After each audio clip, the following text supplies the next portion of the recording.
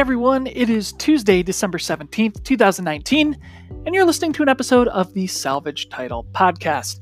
As always, I'm your host, Brad Iseldike, and I'm here to talk to you about car news, car culture, and car whatever.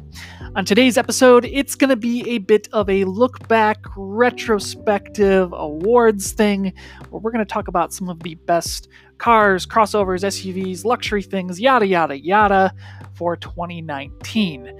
Now, of course, I haven't driven all these cars. I've only read articles, watched videos, and, well, some of the things I've experienced in person. But nevertheless, there's a lot of stuff that happened this year.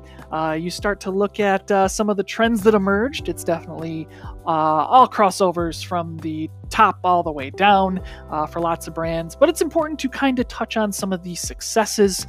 So in each category, we're going to talk about, well, obviously the winner, but touch on a few of the other things that I think were at least interesting in each category for 2019. And then at the very end of the show, we'll kind of touch on some of the vehicles that I think I'm looking forward to most in 2020. Some of them I think are pretty straightforward. Other ones, it's kind of more a curiosity. We might not even see them in 2020, but you never know what's going to happen. So after the bump, we'll talk a little bit more about the first category, which is new cars for 2019.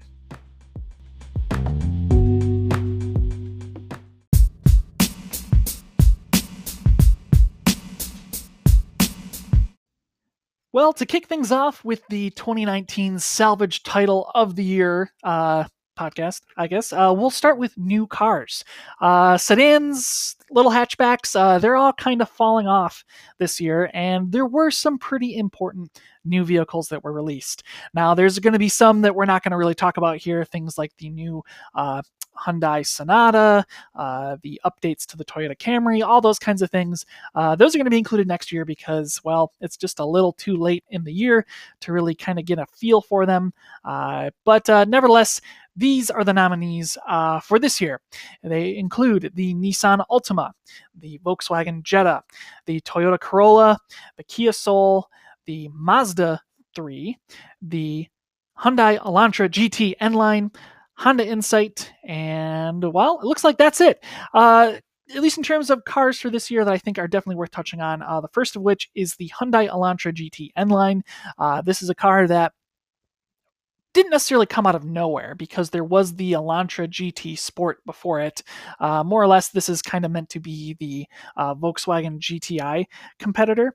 That particular Hyundai really just serves up being a somewhat sporty, very luxurious, compact car that I think is really well put together for the price. I think all told, you're looking at about $25-ish to $27-ish thousand. It's a good bit cheaper than a comparable GTI.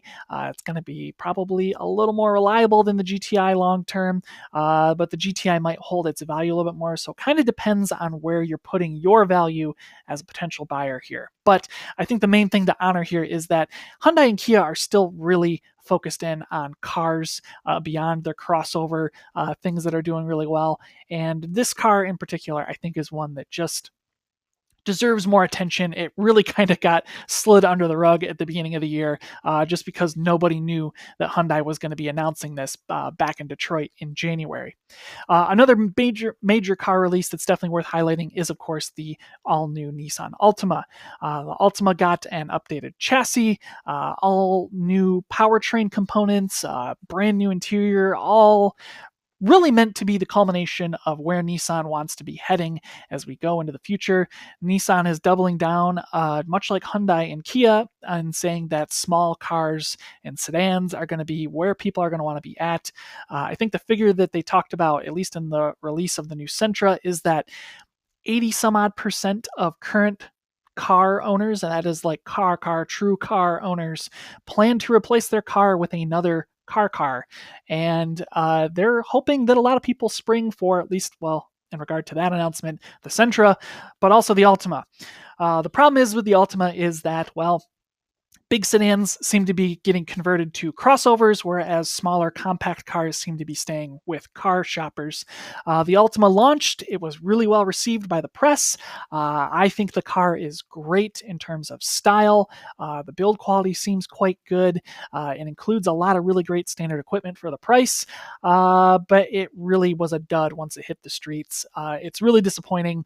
I think it's a fantastic family sedan if you're shopping for a family sedan. But if you're looking for something sporty, look elsewhere. But I think if you're looking for something nice that's going to be a great commuter car, especially if you've got a long distance commute each day, something like a Nissan Altima SV, I think is going to be where your money should be spent. Gets good gas mileage. It's got the ProPilot Assist system built into it. You can get it optioned with all-wheel drive. It's just going to be a safe all-weather commuter, and I think it's really a good way to go. But of course, neither of those are the winner.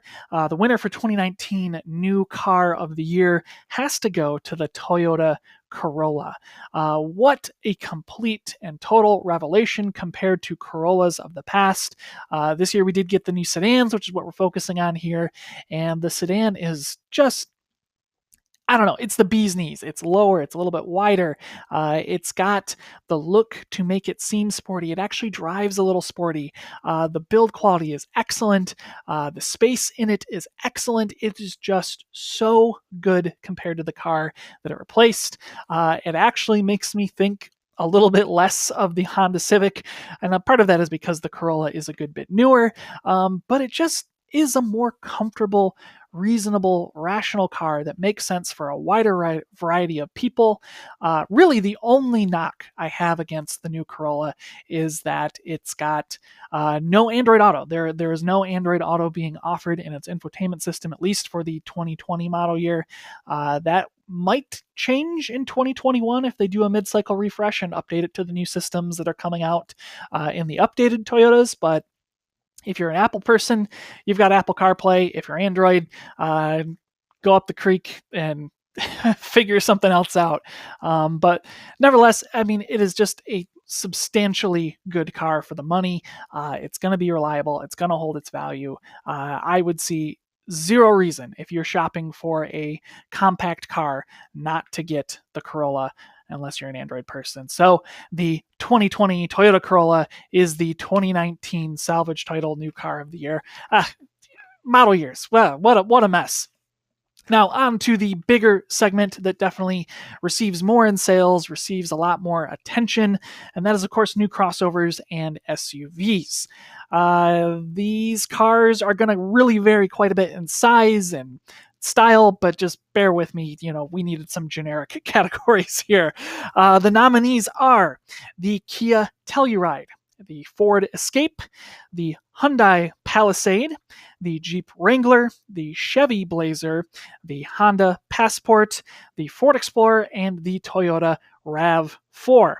Now, the other vehicles that I wanted to touch on just a bit before we announce the overall winner, the Ford Escape for 2020 is a fantastic small-ish crossover. This new Escape is meant to be replacing both the Fusion and the Focus in the lineup.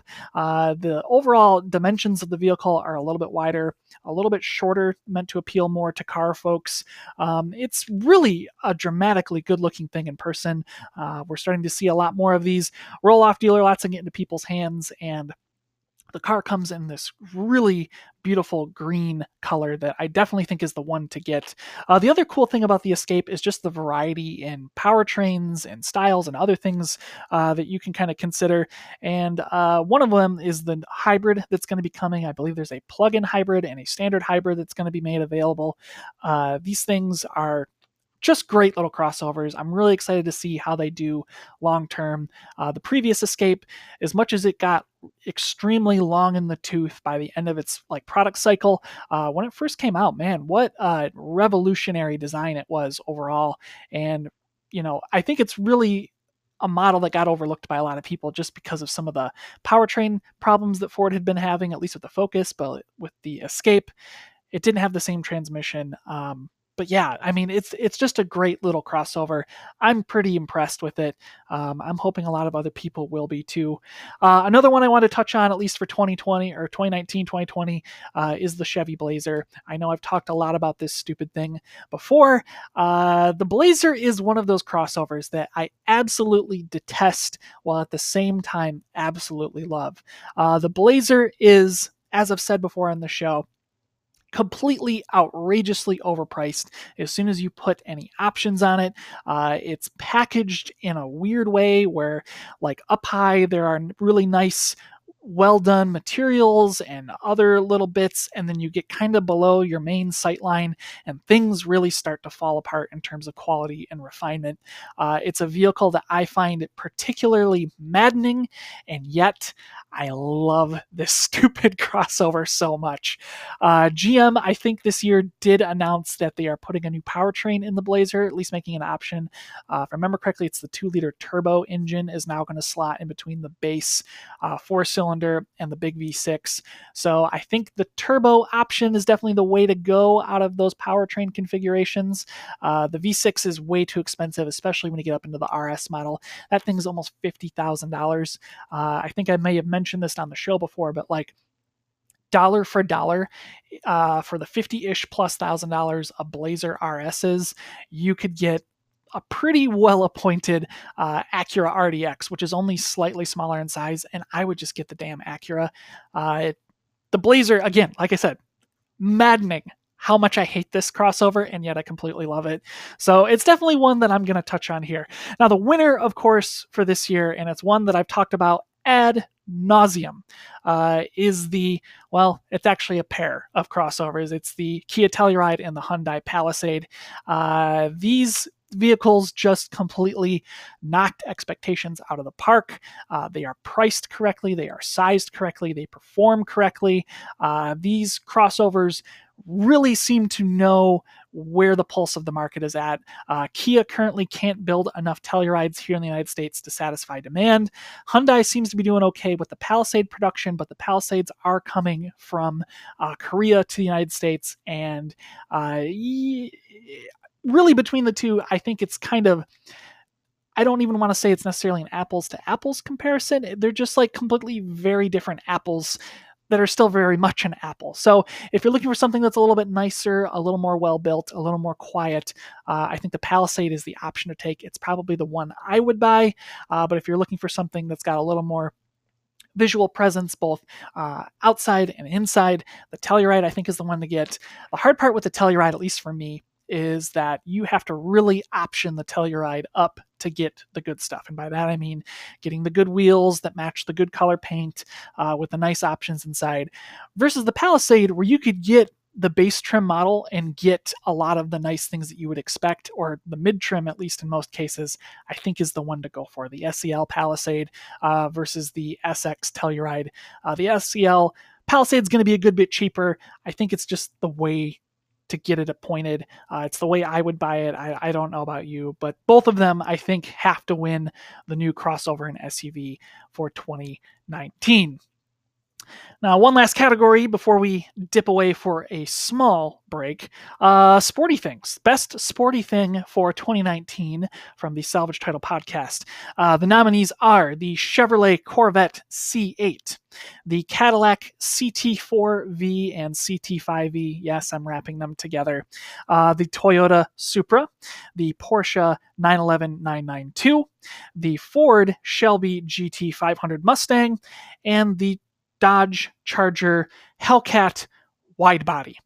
Two of the ones I wanted to touch on before announcing the winner are, of course, the Cadillac CT4V and CT5V. People were in a bit of an uproar when these cars were announced earlier this summer. Mostly because the CT4V and the CT5V aren't going to be the hot versions of the car. Basically, Cadillac is making it kind of the way Mercedes and BMW have been going, where, you know, you've got your M car, you've got your AMG product, and those ones are quick, but they have even faster ones that go far beyond that. So the CT4V's got the 2.7 liter turbocharged inline four from the Silverado pickup. It's going to produce like 300-ish horsepower, a little bit more than that. It's going to be a quick little car that handles well, but it's not going to be an outright performer. The CT5V, if I remember correctly, has got a twin turbo V6. Again, it's going to be quick, but it's not going to have that, supercharged or turbocharged V8 that some of the other Cadillacs have. Things are kind of TBD there on both vehicles, but I think they look really good. I like the idea of the Turbo 4 in the CT4V in particular. I think these are going to be cars worth watching because they're really the only sedans left at GM. They're the only performance sedans left at GM. Hopefully they sell well. Hopefully they continue to push boundaries a bit for the brand. They're based on a chassis that is incredibly capable, incredibly dynamic. So I think these are going to be good cars when they finally start hitting the streets here in a short bit. And yes, I know I broke the rules on that a little, but these cars have been known for a while. I've seen prototypes driving around here in Michigan. They exist. Just the same, another car I want to touch on is the Dodge Charger Hellcat widebody.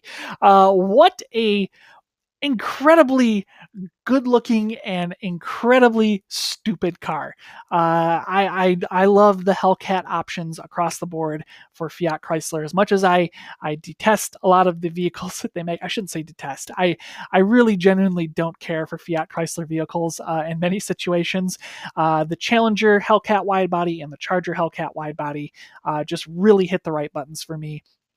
This new one, no major changes, 707 horsepower, not all-wheel drive. You get a little more rubber to the road. You get a little more grip. It's meant to increase the handling and overall sporty capabilities of the car, but really, it just adds a lot of visual presence. For the amount of money that you're going to pay, you drive it for 2 years, you could probably sell it for almost the amount that you paid for it. These things are just dramatically crazy cool. There's a green one in my neighborhood. Someone's got a metallic-y green one. They blacked out the hood. They have like bronze wheels on it. It just looks amazing. Like it's just it's one of those cars for this year, but it didn't quite win. So the winner for the 2019 Salvage Title Sporty Thing of the Year is, of course, the Toyota Supra. A lot of people mad about the Supra when it got shown off at the beginning of the year. A lot of people mad when the Supra got its first initial tests. And as things have kind of passed on, I think a lot of people have recognized that some of that anger may have been a little misplaced. Simply put, I think the Supra is a dramatically good-looking car. I don't care about the fake air vents. I don't care about the weird BMW details of the interior. The Supra is a looker. From what I understand, it rips really well around a racetrack. It's got a really well-balanced demeanor. It's got a character to it that shows that as much as you probably could have spent a similar amount of money and gotten a Charger Hellcat widebody, you choosing to buy the Supra meant that you actually thought about it. You care about what the dynamics of the vehicle are. You care about the engineering of the vehicle overall. I feel like it's a really great car for this year. As much as everything has been outright crazy surrounding it, especially when it comes to sale prices of the initial release vehicles, I think long-term the Supra is going to prove to be a modern classic in a way that maybe the Lexus LC500 is, or some of the previous Dodge Vipers were. Like there's going to be some stuff like that, and I think it's just a really good little car. Now the big gigantic neon flashing question mark over the top of the Supra is, of course, how that BMW powertrain is going to hold up. At least based on previous BMWs, I kind of have my doubts, but because Toyota got in there, really tinkered with some of the tuning and components of the engine, I think these things might prove to be a good bit better than the Z8 that it shares its chassis with. So, at least for 2019, the sporty thing of the year will be the Supra. And after the bump, we'll talk about some fancy things, some green things, and some 2020 vehicles that I'm very much looking forward to. Back in a second.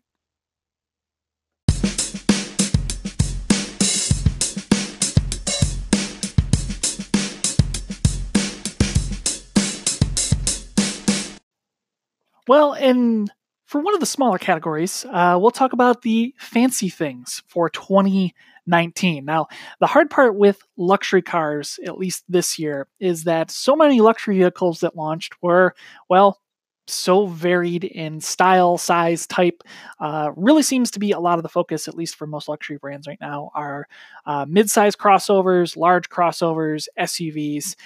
Very few brands are putting out actual cars anymore, but there are a few cars that I wanted to include in this lineup. So the nominees are the Audi Q8, the Mercedes-Benz A250, the Genesis G90, the entire Lincoln crossover lineup for 2019, and the Cadillac XT6. So, two of the vehicles I wanted to touch on at least a good bit here first are the Genesis G90.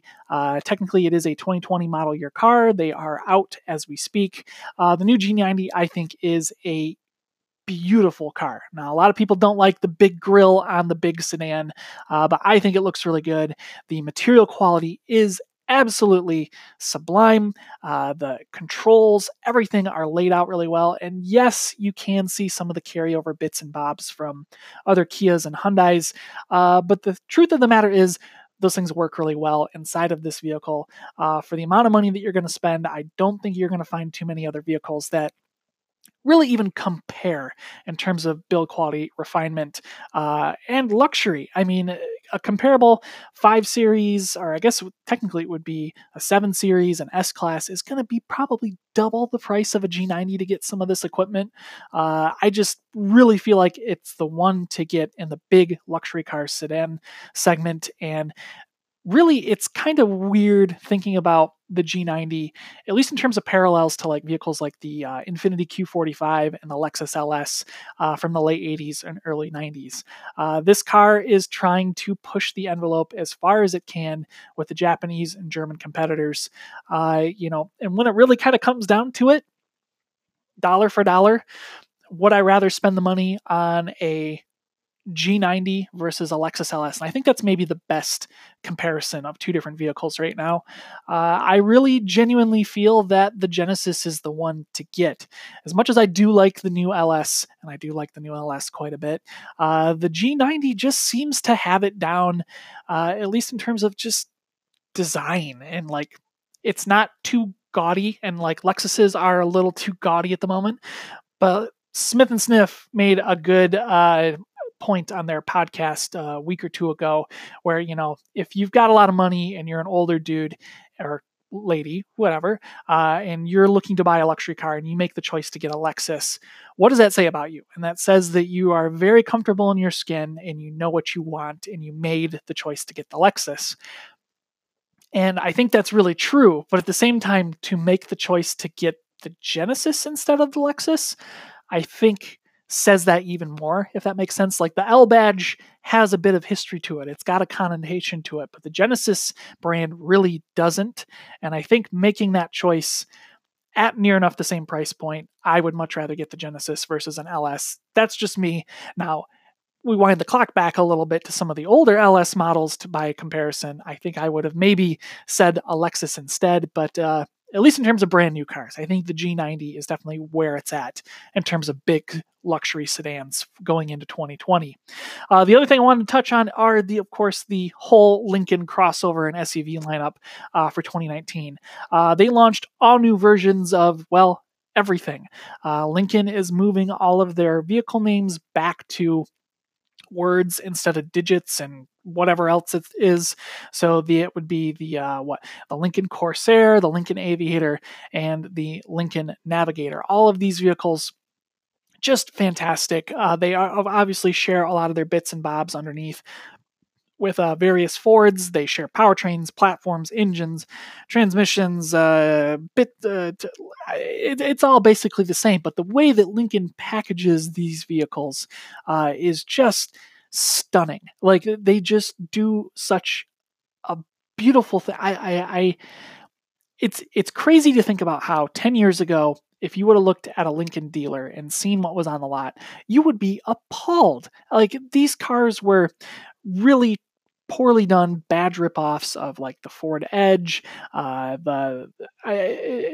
They were just not good. I think that's really the best way to say it. I mean, for God's sakes, they were selling a version of the Ford Flex as a Lincoln. Like, they really lost their way. And so when they broke off to become the Lincoln Motor Company and they spent all this money on advertisements and redesigns, they sat down and they realized that, they're not going to compete with BMW and Mercedes. They're never going to be able to take down Lexus doing what they'd been doing. And so they decided to commit to the idea of American luxury cars, which are going to be about style and comfort, not outright performance. And these new Lincolns just seem to understand that in a way that Cadillac and Chrysler have never really been able to figure out.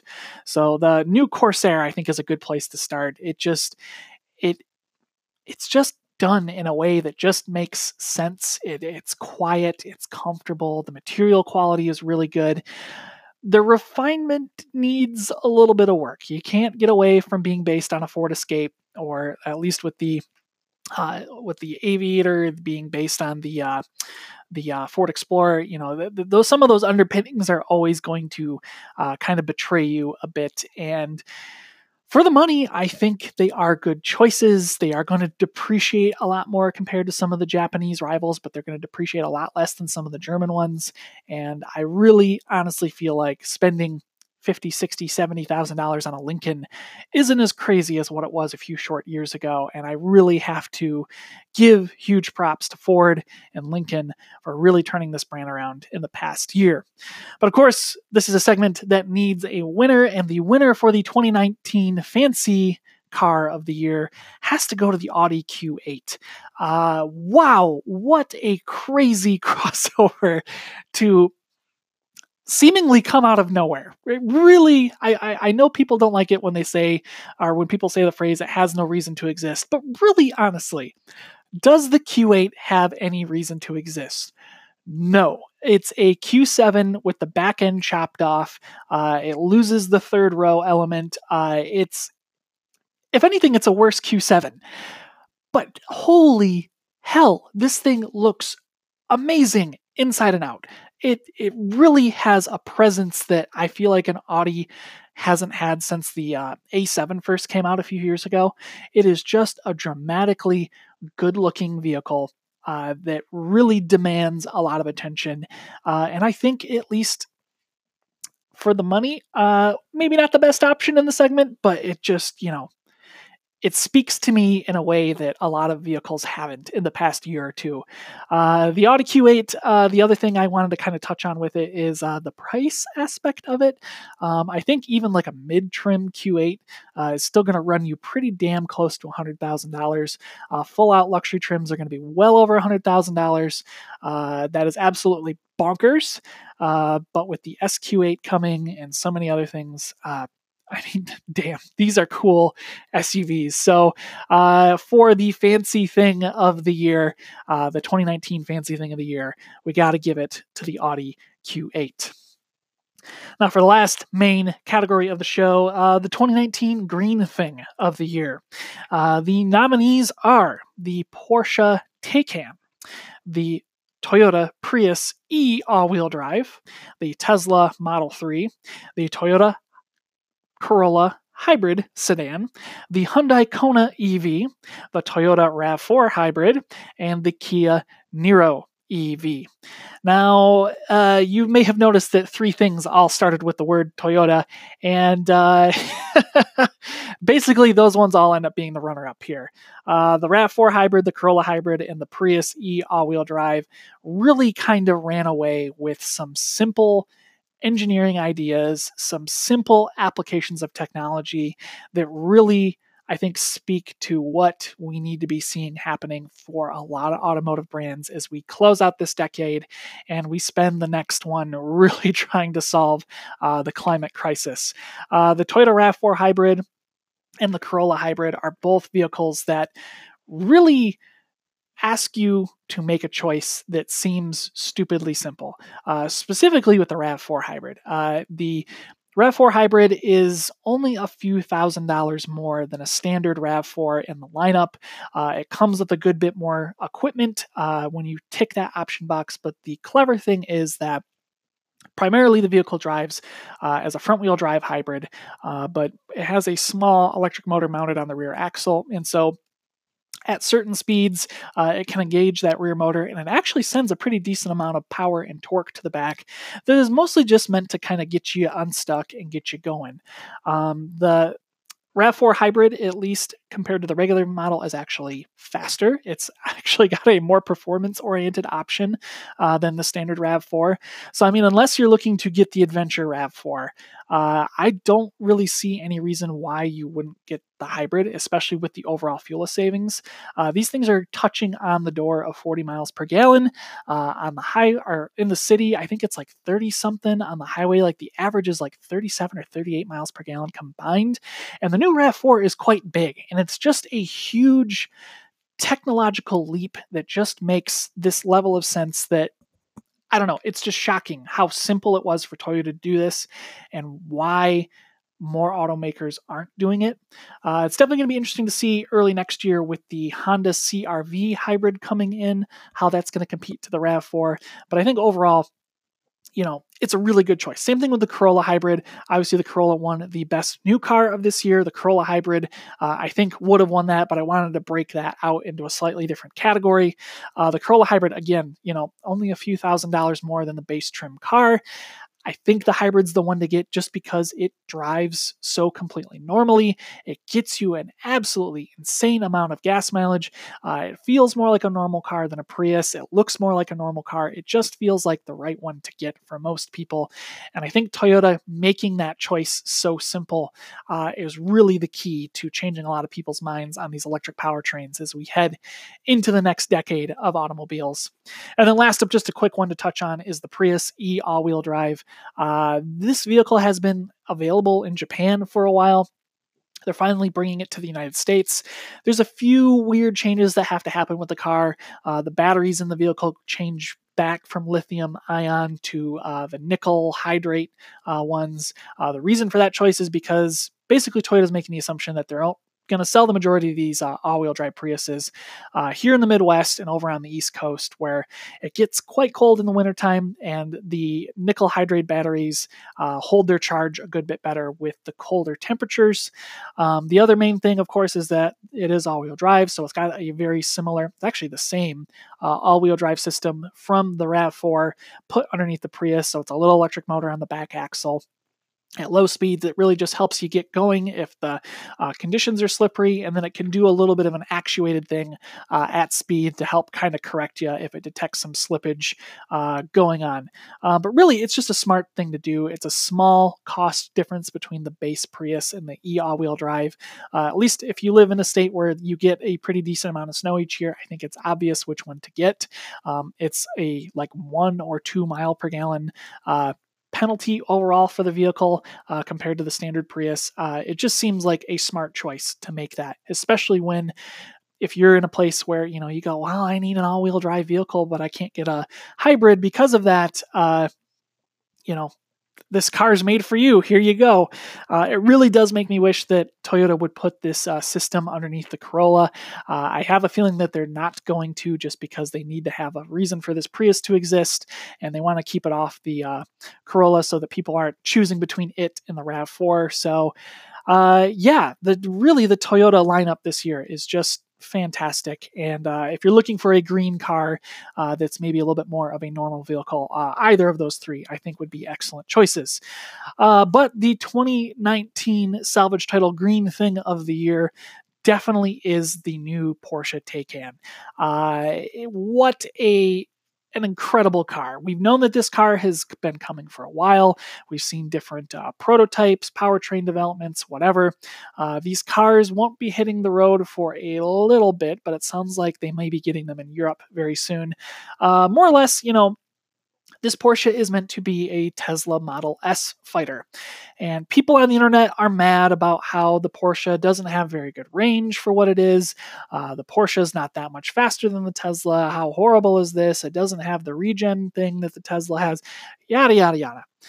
The simple fact of the matter is Porsche went out, they went, we're going to develop this all new electric platform. We're going to develop this all new electric technology. We're going to develop this car to be a Porsche of electric vehicles. And they really just hit the nail on the head. This thing looks fantastic. It drives incredibly well. It's ridiculously fast. And yes, it might only have a 200-mile range in the Turbo S configuration, but even if you get the standard Taycan Turbo, it's still going to go 230 plus miles, at least with some relative, shortcomings, the temperature, yada yada yada, with the EPA.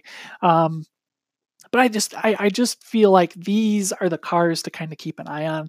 And as much as people, especially Tesla fanboys, get upset about how these vehicles are getting all this amount of praise, keep in mind that just a few short years ago, there was no plan for any of these car companies to be building an electric car anytime soon. And Porsche did, maybe not necessarily the impossible, but they made some really smart choices, and they've developed a car that I think is definitely worthy of an award from us at this show, but also for your attention if you're looking to spend $100,000 on an electric car. Because I think that's really what it comes down to is you look at a Tesla Model S to get a lot of things that, what's a good way to put this? More or less, a Tesla Model S is going to run you $80, $90, $100,000 for most things, versus a Taycan that's going to run you $90 to $100 to $120,000. So, worst case scenario, a Taycan's going to be $10,000 to $15,000 more than a Tesla. Now, Teslas are good cars. Don't get me wrong; they're great. I love them. I love the Model 3 that my friend let me drive for a little bit one afternoon. They're great cars, but they lack a lot of the refinement is the word I'm going to use. It's going to lack a lot of the substantive nature that a Porsche is going to have. And I think you can look on paper and go, yeah, well, my Tesla goes faster. And yeah, my Tesla has the supercharger network. And yeah, I'm supporting this American company. But with the Taycan, you're getting a car that's gonna run. And I don't mean that in a mean-spirited way. Tesla has fixed a lot of its quality problems. It's fixed a lot of its technology problems.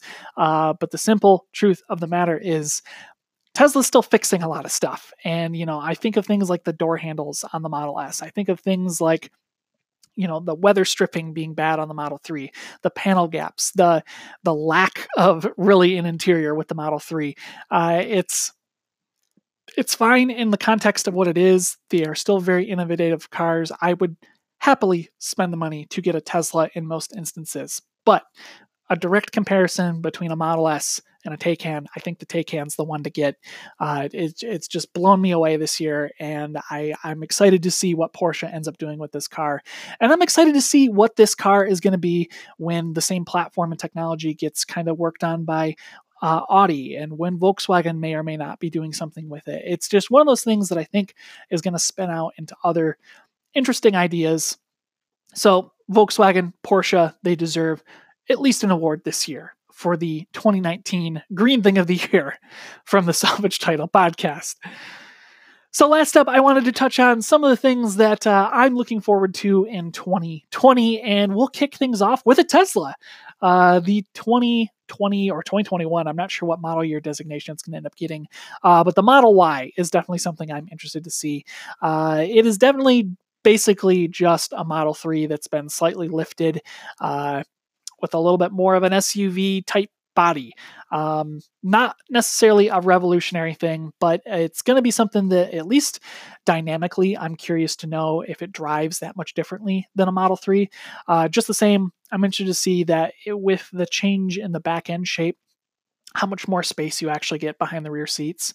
The Model 3 has an absolutely incredibly massive trunk, but the only thing that really prevents it from being any more useful than what it already is just the shape of the car. So without that obtrusion on the back of a trunk shape, what is that going to mean? And is it really going to be worth the extra, what is it, $5,000 to get the Model Y over the Model 3. That's going to be interesting to see as well. So I'm very curious to know what these cars are going to turn out to be, because I do like the Model 3 a lot. And the Model Y, I think, is going to be a cool adaptation of that particular vehicle. Next up, and it's something I kind of touched on a little bit earlier in the show, is the new Camry that's going to be having an all-wheel drive system. It's not really an unfathomable thing to kind of touch on, but I'm definitely curious to know that at least with the compared to like the Altima with all-wheel drive or the new Sonata that might be getting all-wheel drive next year, it's going to be interesting to see what Toyota can do in this segment. Toyota, the new Camry in particular, I like a lot, but it was missing a few things, infotainment-wise, powertrain-wise. I hope it is able to step up in a way to continue making a good case for itself and really hopefully change a lot of people's minds on sedans as we head into the next decade. Next up on the list is the all-new Hyundai Tucson and Kia Sportage. It sounds like we're going to be getting updated versions of both crossovers. The Hyundai in particular, I think, is the main one that I'm interested in just because of how good the Santa Fe was last year, how good the Palisade is this year. It's really going to take a big step up for this crossover in the lineup, and I think with the Venue and the Kona slotting in underneath it, it's kind of have to find its own little space between itself, or at least the Kona and the Santa Fe. So I'm just interested to see what kind of powertrains they're putting in this thing. Are we going to see a plug-in hybrid or a full-out electric version? Are they going to stick to the surprisingly robust four-wheel drive system that's in it? It's just more, I think, a curiosity than anything else because I do like the current Tucson so much. I'm definitely hedging my bets to think it's going to be a pretty interesting vehicle early to mid next year. Now, another thing that we're probably not going to see, at least in terms of purchasable vehicles, but something I'm definitely curious to see more details on. We're probably going to see some prototypes this year. Electric pickups from the American auto manufacturers. Ford is saying that they are going to have an electric pickup truck available in 2021. GM is saying the same thing. These are supposed to be modified versions of the current F-150 and the current GMC Sierra. Both of these things are going to potentially be on sale in the next 2 years, compared to what Rivian is doing with the R1T, what Tesla thinks they're going to do with the Cybertruck. I want to see, kind of in the same way that the Porsche Taycan compares to the Tesla Model S, what an electric F-150 and electric GMC Sierra would be compared to some of these other brands that are being more purpose-built for electric vehicles.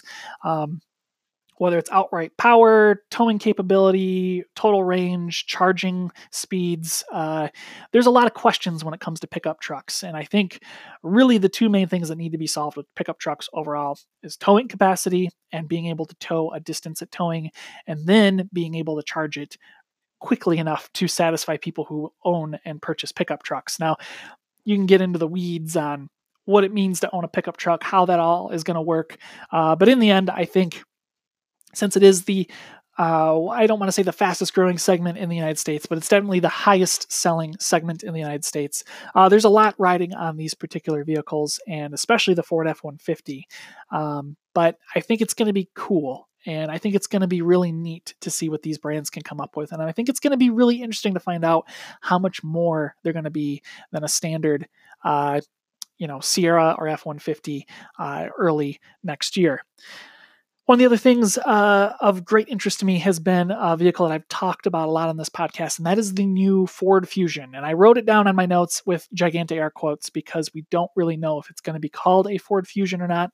But this is meant to be the first car-like, but technically a crossover vehicle to follow up behind the Ford Escape. This is going to be the direct replacement for the Ford Fusion. More or less, it's going to be a Subaru Outback wagon, but it's going to be made by Ford. It's going to have probably front-wheel drive or all-wheel drive. It's probably going to have a turbocharged EcoBoost engine. It's probably going to have a 9 or a 10-speed automatic. There's just a lot of things that we can probably guess upon, but I think really what it comes down to is what is it going to look like? How is it going to differentiate itself from the Subaru Outback wagon? How is it going to position itself against other more expensive wagons that are available out there? Thinking of something like the Volvo XC, I guess it's the S60 V Cross or Cross Country. Naming conventions are weird now at Volvo, but it's a car that's going to be carving out its own little thing, and it's really only got one main competitor. So I'm really curious to know how Ford's going to pull this off. I think they can do it, but I'm curious to see how they're going to do it. And then the last one for 2020, and this is a last minute edition because a story came out yesterday about the Dodge Journey. The Dodge Journey is losing its 4-speed automatic.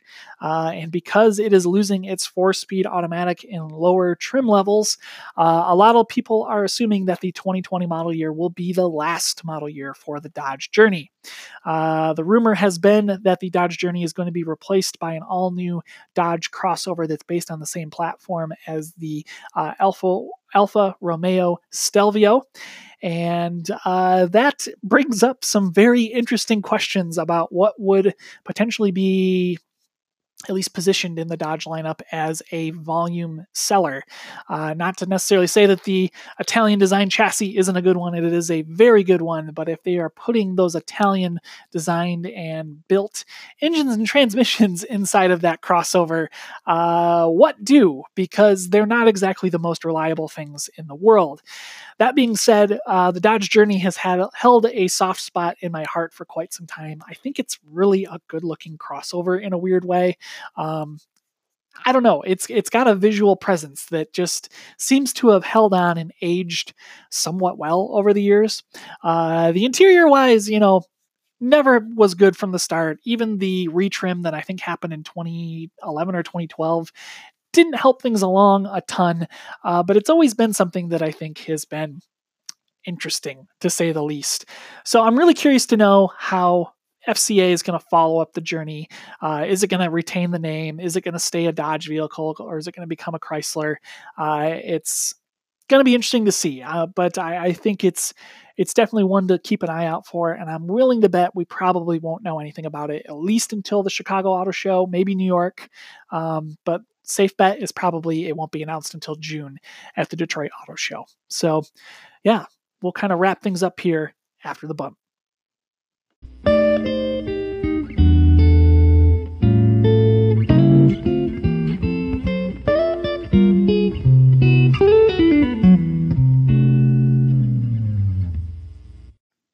Well, guys, that just about wraps up this episode of the Salvage Title Podcast. As always, I'm your host, Brad Iselike, and you can follow me on Twitter at twitter.com/YSSMAN. And you can follow along with episodes of this show at anchor.fm/salvage title. Wow, I was going to say the old location of the episodes before.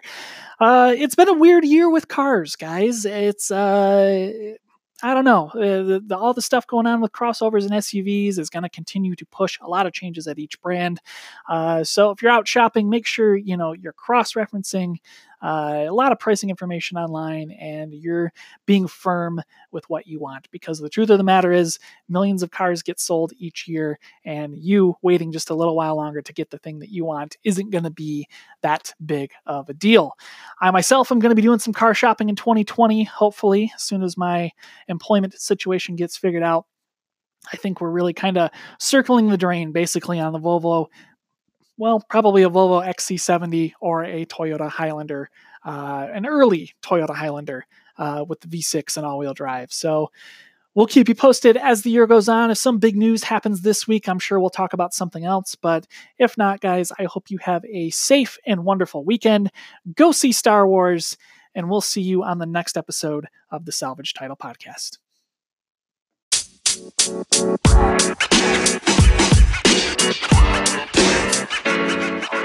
You know, man.